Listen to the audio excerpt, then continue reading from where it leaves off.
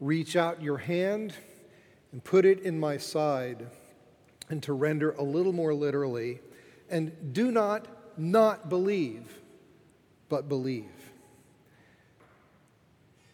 These are written so that you may come to believe that Jesus is the Messiah, the Son of God, and that through believing you may have life in his name. In the name of the Father, and the Son, and the Holy Spirit.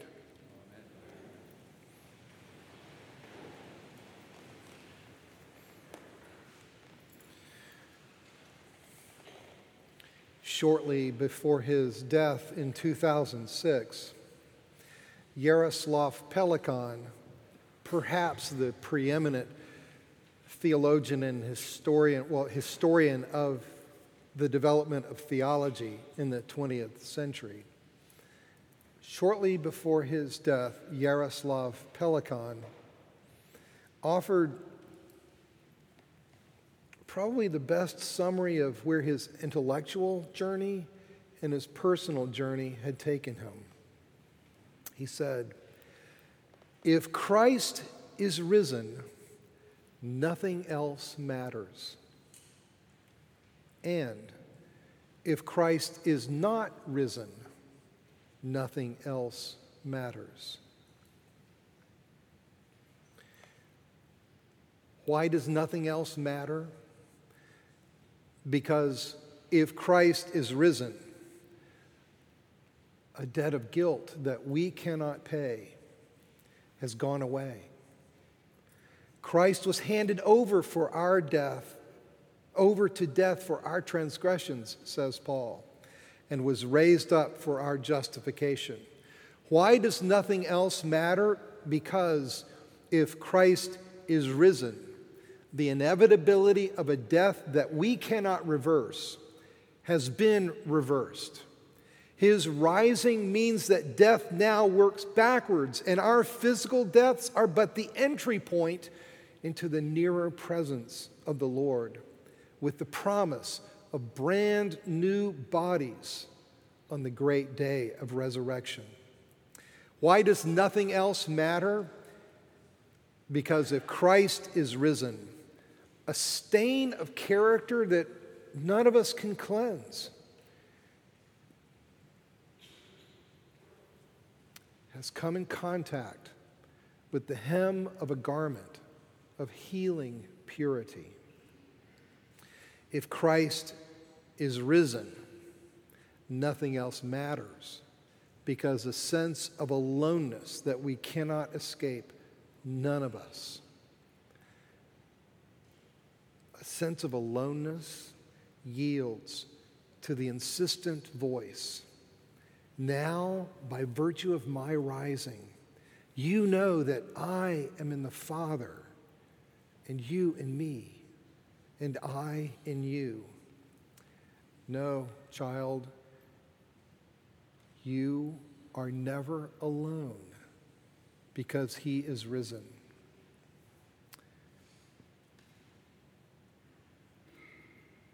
And if Christ is risen, nothing else matters, because a web of social and cosmic brokenness that we cannot fix has seen the dawning of its fixing.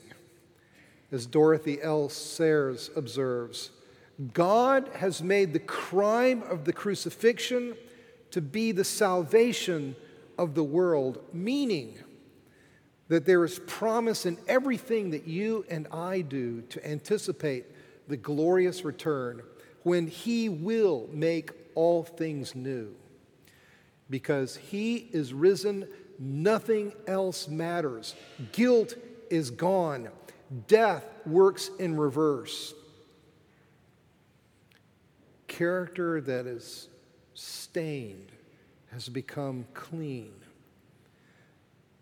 You never have to be alone again.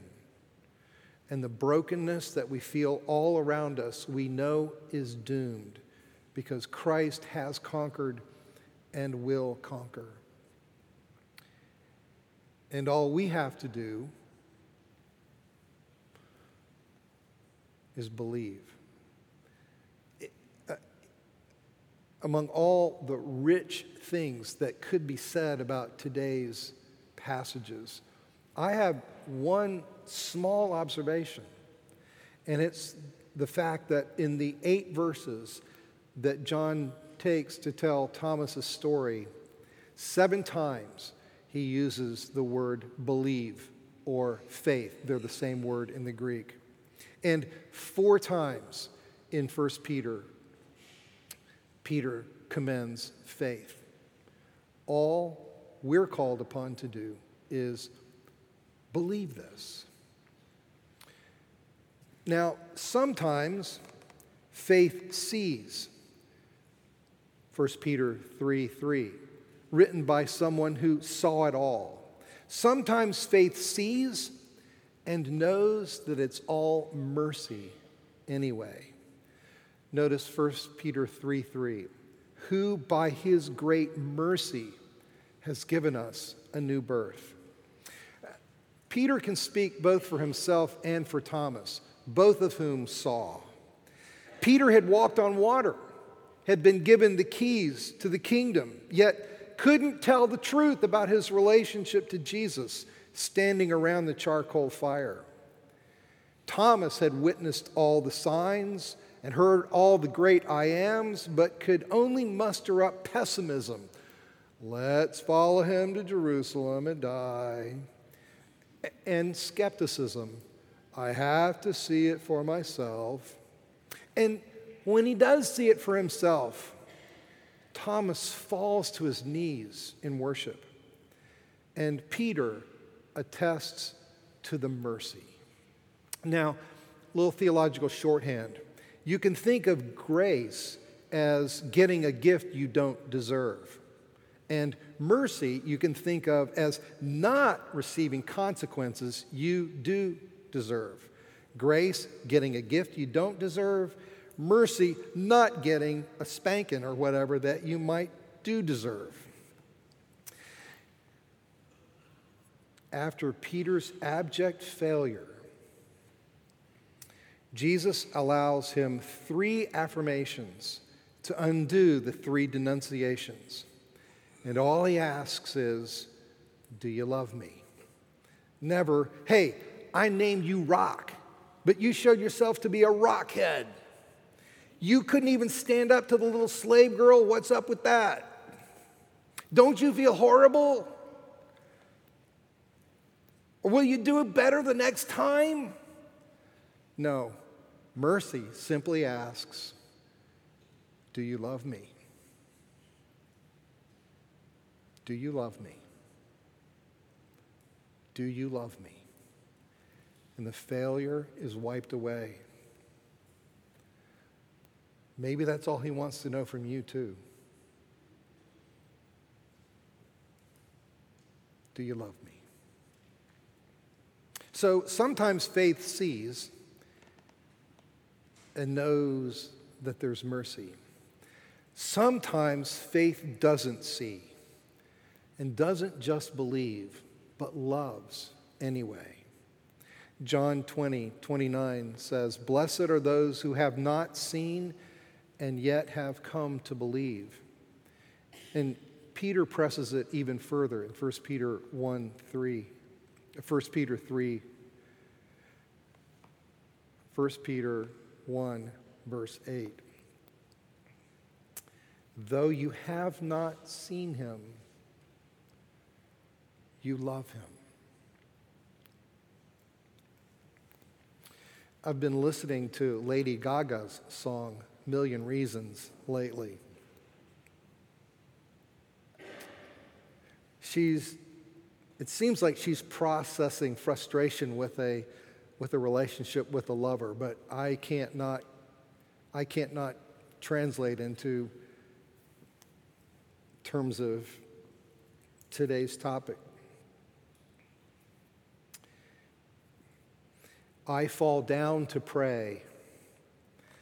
Every heartbreak makes it hard to keep the faith. I've got 100 million reasons to walk away, but I just need one good one to stay. I don't know about you, but my relationship with God is a lot like that. I got 100 million reasons to say, we're just kidding ourselves. But there's one reason that just keeps pressing itself in. So many reasons to walk away. So many unanswered prayers. So many closed doors in my life. I bet you've got a bunch in yours. So many funerals. So many times seeing people hurt by the church that's supposed to bring healing. So many broken relationships, and not all of them other people's. So many people I care about making so many bad decisions. So much reading of theology that safely reduces the living God to abstract nouns. So much ego around me and in me. So much of all the deadly sins around me and in me. So many places it seems that Christ's church would rather follow the spirit of the age than her master. So many doubts, so many unanswered questions. But I just can't get past this one thing. An empty tomb for which no better answer has ever been given than this. He is risen. And if that one thing is true, nothing else matters. And there's one good reason to stay. To him who is able to work this reality out in your life and mine in a way that we can't even imagine. To him be the glory in Christ Jesus and in the church, now and forevermore. Amen.